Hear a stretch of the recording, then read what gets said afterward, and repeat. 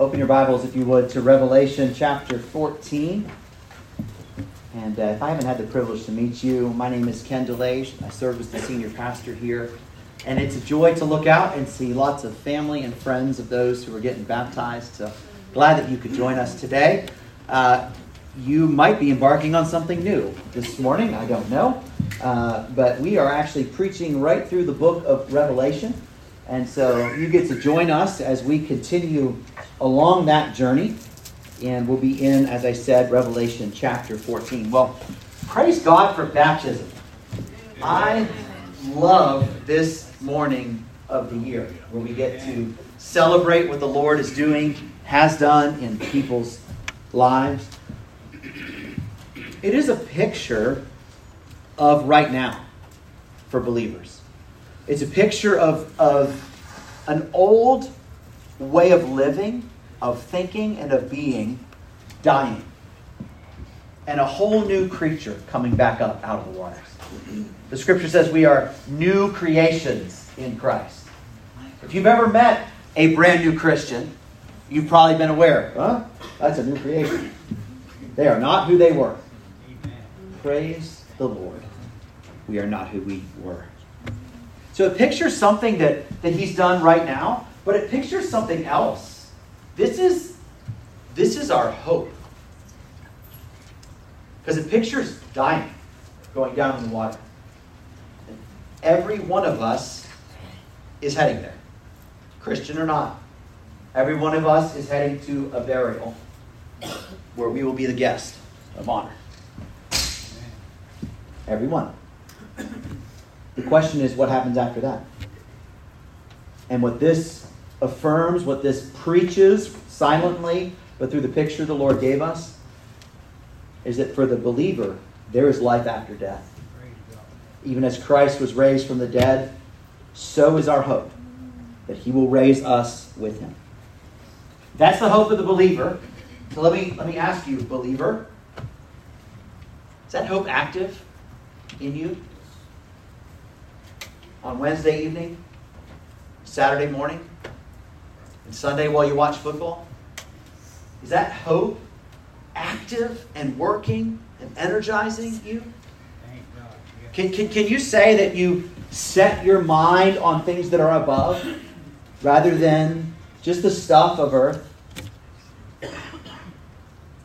Does your life look like you're living for eternity or living for today? This is our second week where we're going to be considering Revelation 14, verse 13 only. Second week on one verse. We don't usually go quite that slow. But 2 weeks is not too long to spend considering eternity with the Lord. We need to set our minds here, church, and fix our hope here, church, so that we would live in light of this, church. So, you've got your Bible. You can follow along as I read Revelation chapter 14, verse 13. And I heard a voice from heaven say, "Write this, blessed are the dead who die in the Lord from now on. Blessed indeed, says the Spirit, that they may rest from their labors, for their deeds follow them." Lord, I pray that your word would accomplish in us all that you intend. Bring the dead to life today under the hearing of your word.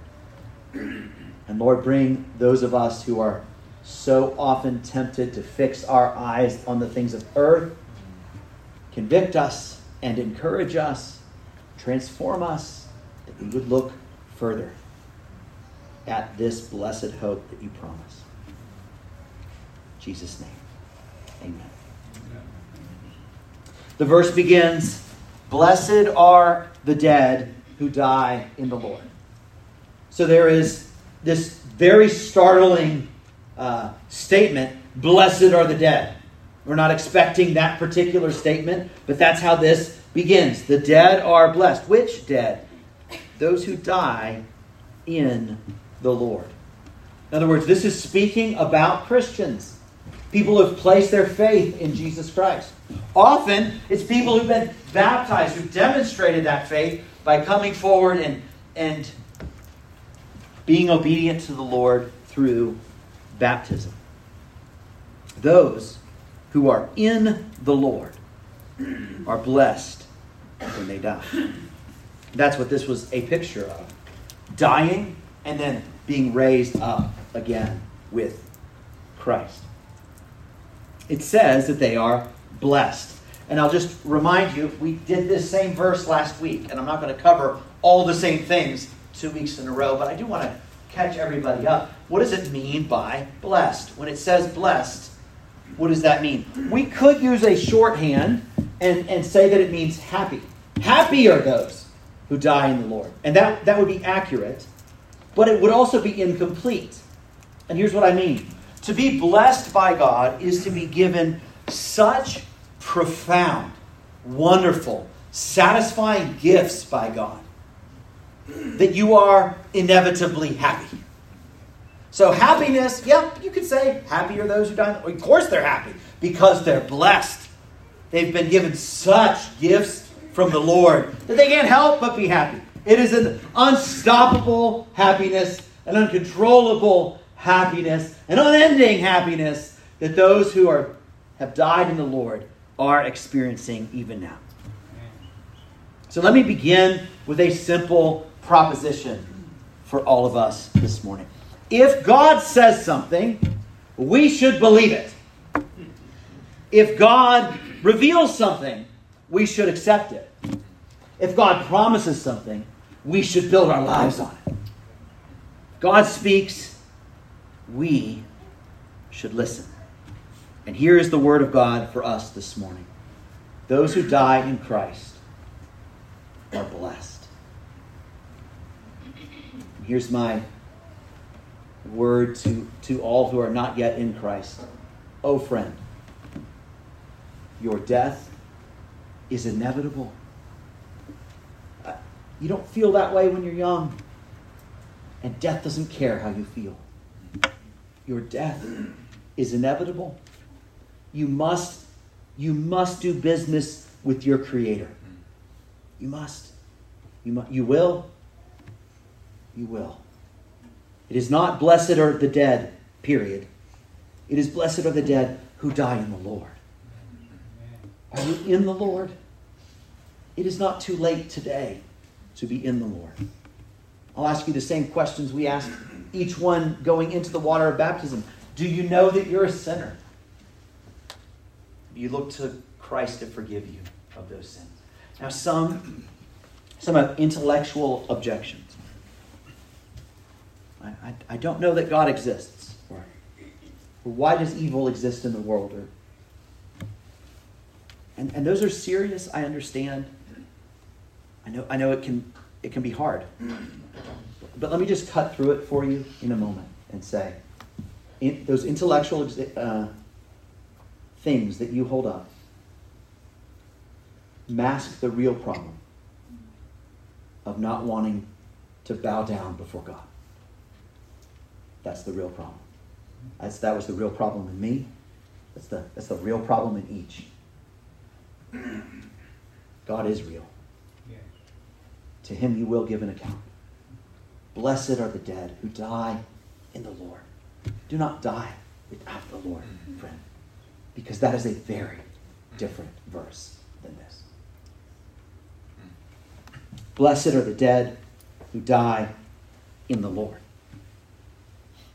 Blessed indeed, says the Spirit, that they may rest from their labors, for their deeds follow them. So, how then are the dead blessed who are in the Lord? It says further down, blessed indeed, says the Spirit, number 1, that they may rest from their labors. And number 2, for their deeds follow them. Last week we talked about number 1. Last week we talked about the precious gift that is rest from our labors. Praise the Lord that we get to rest in God for all time. This morning, we're going to look at the second of the two blessings. As it says, for their deeds follow them. What does that mean? What's it mean that their deeds follow them? Picture with me, if you would. Person arriving to the end of their life. Person is a believer. We could call them a pilgrim. The way has been long. The traveler is tired. And the river of death is at their feet. It is dark and foreboding and fearful. But step into it they must do. And slowly they wade into the waters. Now, as they wade into the waters, all the stuff of life, all of it, their home, their cars, their clothing, their possessions, their degrees and their awards, their titles and their positions, all of it drops off. All of it gets piled up on the shore, and they bring none of it with them. And they enter the river as they entered the world, with nothing. Coming up on the other side, they meet their Lord, who is so eager to meet them and to welcome them. He gets his feet wet to pull them up and say, welcome. Welcome. There's a lot that we could think about in that picture that is glorious, but I want to focus your gaze on one thing. They entered the river alone. They came across the river alone. But as they come out of the river, they're not alone. They are accompanied. Something is following after them, and it is their deeds. Their deeds follow them. Their good works, their godly labors. I pictured this. I think it's a silly picture, but I may as well share it. I pictured it like a goose with lots of little geese following after, and there goes the goose all proud across the road, and all these little goslings, thank you, geesettes were following after, and you have to just stop the car and look because they're so cute. Oh, there they all go, So out of the river comes this pilgrim, and after them, one after another, this line that just keeps growing and growing, deed after deed after deed after deed, just following along behind as they enter into heaven. Praise God.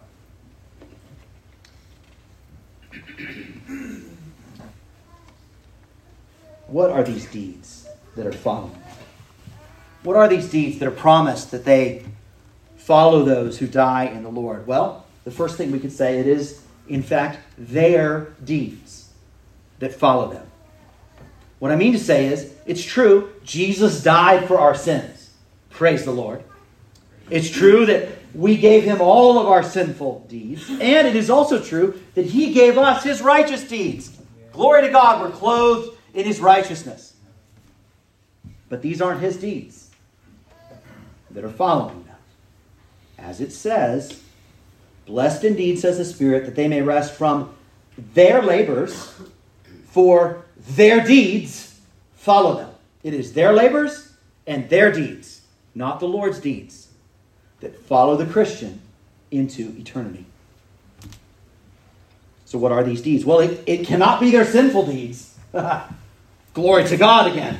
It's not the sinful deeds of the believer. Praise the Lord, they're not making it to heaven. Those were nailed to the cross. Those were born in the body of Jesus Christ as he was nailed to the cross in our place. When he died, the record of sin against us died as well. Those deeds can't follow us because no one can find them. Because they're gone. Because he took them with him into the grave, and there they stayed. Praise the Lord. So what remains?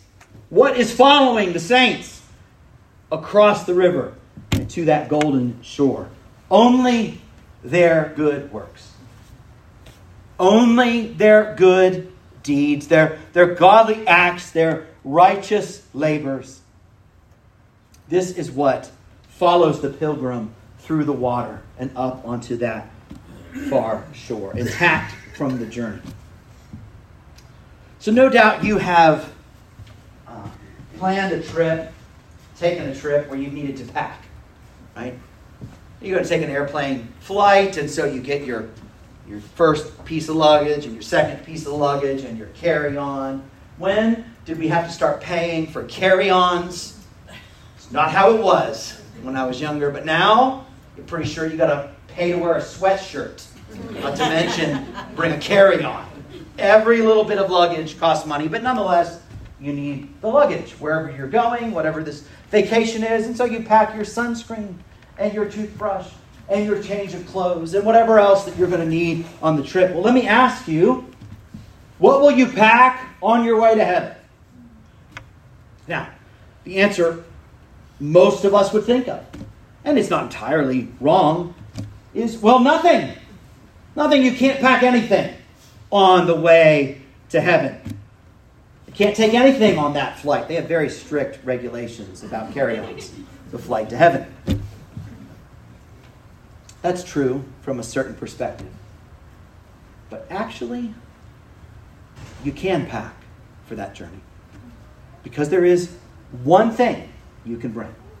One thing, and it's not a thing. It is the deeds you have done for the Lord. Those follow you. They come with you to Him. Okay, so those come with us. Why? Why? Because the Spirit says, blessed indeed are these, because their deeds follow them. So we could logically deduce, this is for the purpose of blessing. And indeed it is. This is an amazing reality. Our God who created us, our God who put up with our sin day after day after day, our God who, despite 1,000 times hearing the gospel and we turned away, continued to show us mercy. Our God who, despite our rebellion, went Himself to the cross that He could take the wrath that we deserve. Who one day availed on our hearts and we turned to the Lord. But we didn't stop sinning.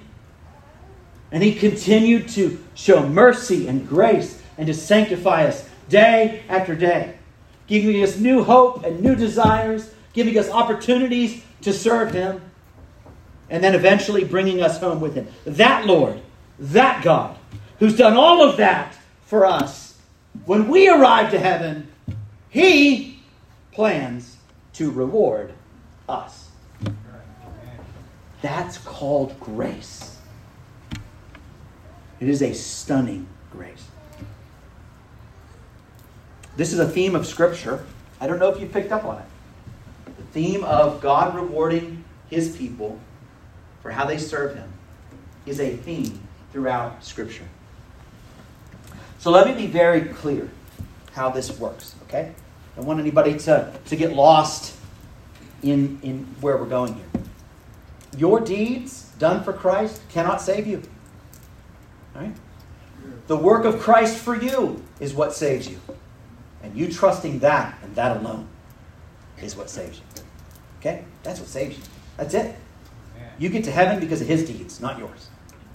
But when you get to heaven, you bring your deeds done for Him. That's what we're talking about today. When you get there, following after you are the things you've done for the Lord. So consider just a few passages with me. This one from Ephesians chapter 6. It tells us to serve others, and as we do so, to see the person we're serving and to think of serving Christ. And this is what he says. Knowing that whatever good anyone does, this he will receive back from the Lord. So you're serving a person right in front of you, but you're doing it unto Christ. And he says, whatever good anyone does, they will receive back from the Lord. Whatever good, whatever service, whatever sacrifice, whatever love, whatever labor, this he will receive back from the Lord. Luke chapter 6 applies this to enduring persecution. He says this, "Blessed are you when people hate you, and when they exclude you, and revile you, and spur your name as evil on account of the Son of Man. Rejoice in that day, and leap for joy, for behold, your reward is great in heaven." It is, I think, insane to rejoice in the middle of persecution. Or it is to believe the word of God. Listen, I think we missed something here, Christian. I hope we do well, and we know that we get to heaven based on his work alone. But if that's all we ever say about works, we have no motivation for works. And clearly, we're to be motivated in the middle of persecution to rejoice and leap for joy because our reward is getting bigger because of persecution. That's amazing. Our God will not fail to reward his people who have endured and faced persecution on his behalf. Later in that same chapter of Luke, he applies this to loving our enemies. He says, "But love your enemies, do good and lend, expecting nothing in return, and your reward will be great."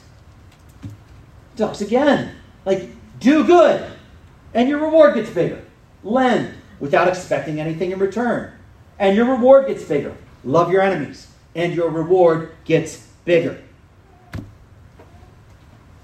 Last one, 1 Corinthians 15. 1 Corinthians 15 is 58 verses. It's a big chapter. All about the resurrection. All about us being raised from the dead. All about that hope. New bodies one day with the Lord. Right? 58 verses in to explaining this. And there's one verse of application at the end. And that's the one that I will read for you. After all of this stuff about being raised from the dead, he says, "So, be steadfast, be immovable, always abounding in the work of the Lord, knowing that in the Lord your labor is not in vain." Knowing that in the Lord your labor is not in vain. So the Christian is aware that baptism is real, that one day we get up out of the grave. And on that day, he rewards his people for the way they have followed after him. In the Lord, your labor is not in vain. In the Lord, your labor is not in vain. Now, let me point something out. Apart from the Lord, all your labor is vain. All of it. Remember that river? Remember that picture? I don't know whether you believe in God. I hope you believe in death. Because that river's coming. And you will cross it. And like it or not, you will leave everything on the shore. Everything. Everything you ever did, vain. Purposeless. Meaningless. Nothing. No point. No purpose. You can take none with you. Laboring for this world's accolades? For this world's wealth? For the honor that people will give you? Just gone with the wind. All of it. Everything that happens in this world apart from Christ tends towards vanity. And we tend to think, oh no, I'll leave a legacy. Yeah. What's your great-great-grandfather's name? Just everything gets forgotten. under the sands of time. It's all in vain. But in Christ, labor done for Christ is not in vain. None of it. None of it is vain. That's profound. So dear sister, married to a difficult man, a difficult husband, and you're serving him, and he doesn't notice. And you honor him, he doesn't notice. You put up with him with very little reward. Dear sister, our Lord will forget none of all you've done. None. Nothing. Nothing gets overlooked by him. Take hope in your reward. Dear brother, hands calloused and shoulders hurting, working to provide for your family, tired and weary, 3 steps forward, 2 steps back, bring home the paycheck to pay for the broken washer. Brother, there's not a single early morning, not one late night that you spent up, not a single load that you carried or a call that you made or a drive through the night that you stayed awake for that the Lord will forget. Not a single one. In the Lord, your labor is not in vain. Amen. Your deeds will follow you to those shores. This is profoundly wonderful news. Moms who stay awake late to feed the baby and then get up in the middle of the night to feed the baby and wake up early to feed the baby. Doing all the diapers. Singles who fight for purity. Who fight to make sense of a plan that apparently doesn't involve marriage. Fight to trust God. How long, O Lord? Widows, widowers, and the fight for joy, and the fight for trusting Jesus, the fight to be in community. How long, O Lord? And the prayers prayed for wayward sons, and the prayers prayed for wayward daughters, and the prayers prayed for those that you love and care for, and for sick family members, and the battle to forgive, and the faithfulness to share the gospel. And when you turn your eyes away from lust and no one sees, when you turn your heart away from jealousy and no one sees, and you hit your knees by your bed and no one sees, and you give your 10% and then more because you see a need, but no one sees. And then you fast because you just want to know him more and no one sees. You read your Bible, you study your Bible, and you memorize your Bible and no one sees. Labors that no one sees. Fights that no one sees. Good deeds that no one sees. Got news for you, friend. Someone sees. Amen. Thank you, God. Someone sees. And your Father, who sees in secret, will reward you. Blessed are the dead who die in the Lord, for their deeds follow. Do you believe this passage, Christian? Do you believe that our Lord has for us a store of rewards? Let me suggest 2 ways this should impact us. His word should rest on us. The first is this. Friend, this truth should guard us against self-pity. You know what self-pity is? Woe is me. My life is so terrible. I'm feeling sorry for myself. No one knows the trouble I've seen. say this with compassion because I know who I'm talking to. But I'm going to say it with boldness as well. Is your Lord going to forget to reward you? Will your pain not be more than doubly paid back at his hand?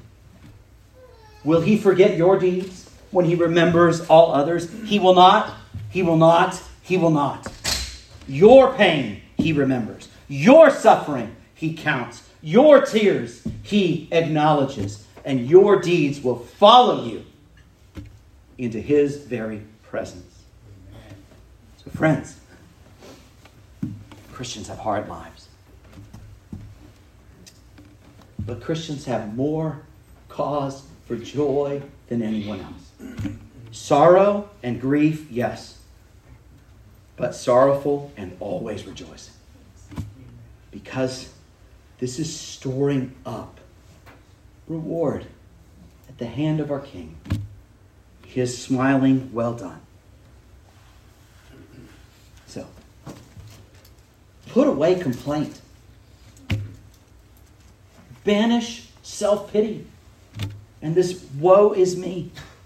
There is an eternal weight of glory being prepared by, as he calls them, these slight and momentary afflictions. If you are walking through the depths, grieving is biblical. Sorrow is biblical too. But friend, praise him from the depths. For he will bring you to the heights and reward you for every moment.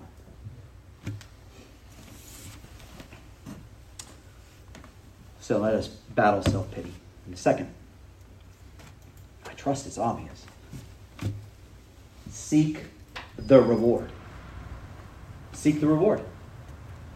If he rewards good deeds, we should do some calculus. Okay, I see how this works. Do you? Do you see how this works? It's astounding.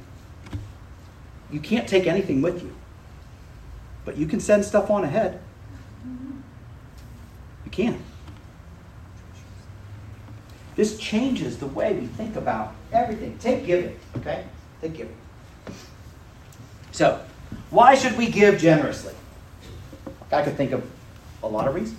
Out of obedience to the Lord. Yeah. Maybe out of the fear of God. Yes. Out of love for him. Yes. Out of love for others. Maybe we are concerned for them, so we want to give generously to them. That's a good motive. Yes. Maybe it's our heart for his mission. Yes, these are all good. These are all good reasons. These are all biblical reasons. These are all godly reasons. So give for all of those reasons. But friends, another reason to give is that the Lord will reward you for giving. Now you might think, well, Ken, that is a crass reason to give. That sure sounds selfish. And I will simply say, take it up with Jesus,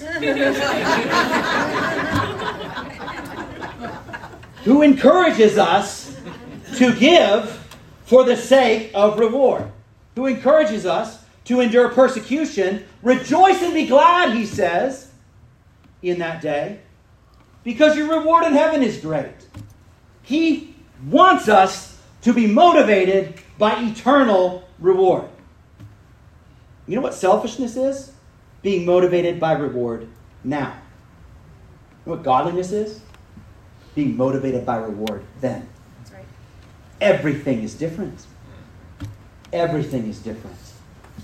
This is a God-given, biblical motive that should be alive in our hearts. You realize, if you were to do this, let's say you take God up on this.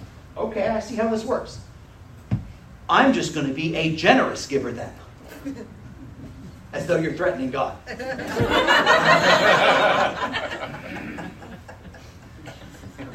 You will not outgive him. You won't. I beg you to try. Because I beg you for your own good. try to outgive God. Just try. Just keep trying. Just keep trying. He might have a hard time not giving you a little blessing in this life too. But he will certainly reward you in the next. Friend, you understand that when we take God at his word and begin to be motivated by the rewards he promises, he gets more glory when we do this. Like his glory and our good are bound up together. They're tied up together. Because who seeks rewards like this? Those who trust him. Those who believe his word. Those who have come to deeply know my God is a rewarder of those who seek him. So seek him I will. That gives honor to God. And then who is it that he's rewarding? Well, it's those who gave their lives for others. Who weren't so concerned for their reputation that they wouldn't evangelize. Those who suffered and sacrificed and served and went unnoticed time and time and time again. The Lord rewards them. And they have brought him much glory. So our question this morning, we close. Is baptism true? We all saw it enacted. We all saw people go under the water and come back up. Nobody thinks that's not true. I hope we can talk. I hope you see that part is true. The question is, does this picture something profoundly true that we're all going to face one day? The day will come when we are laid in the ground. To picture something true, that the Lord himself will raise us back up out of those waters. And that he will reward those who seek him.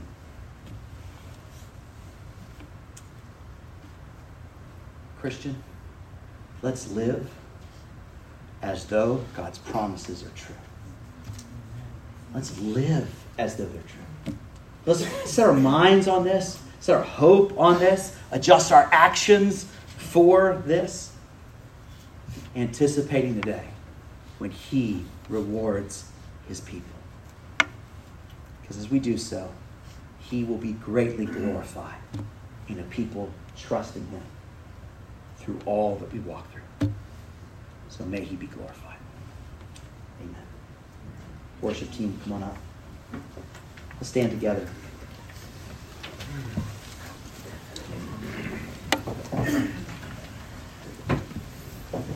And Lord, I pray as we stand and prepare to sing,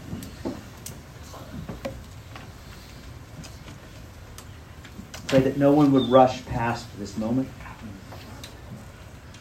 Lord, help us each to respond now to what you're saying. Lord, where we have been stingy, forgive us. Live for today, forgive us. Failed to believe your promises, forgive us. Lord, would you fill us afresh with your Spirit that we could have joy in walking through hard things because we so deeply know that our reward is great in heaven. And Lord, I pray for anyone here who doesn't know you. Yes. They would not take a single other step Yes. without turning to you. They would know and taste and see that the Lord is good, that his blessings are real. We pray for the work of your Spirit as we sing together. In Jesus' name, amen.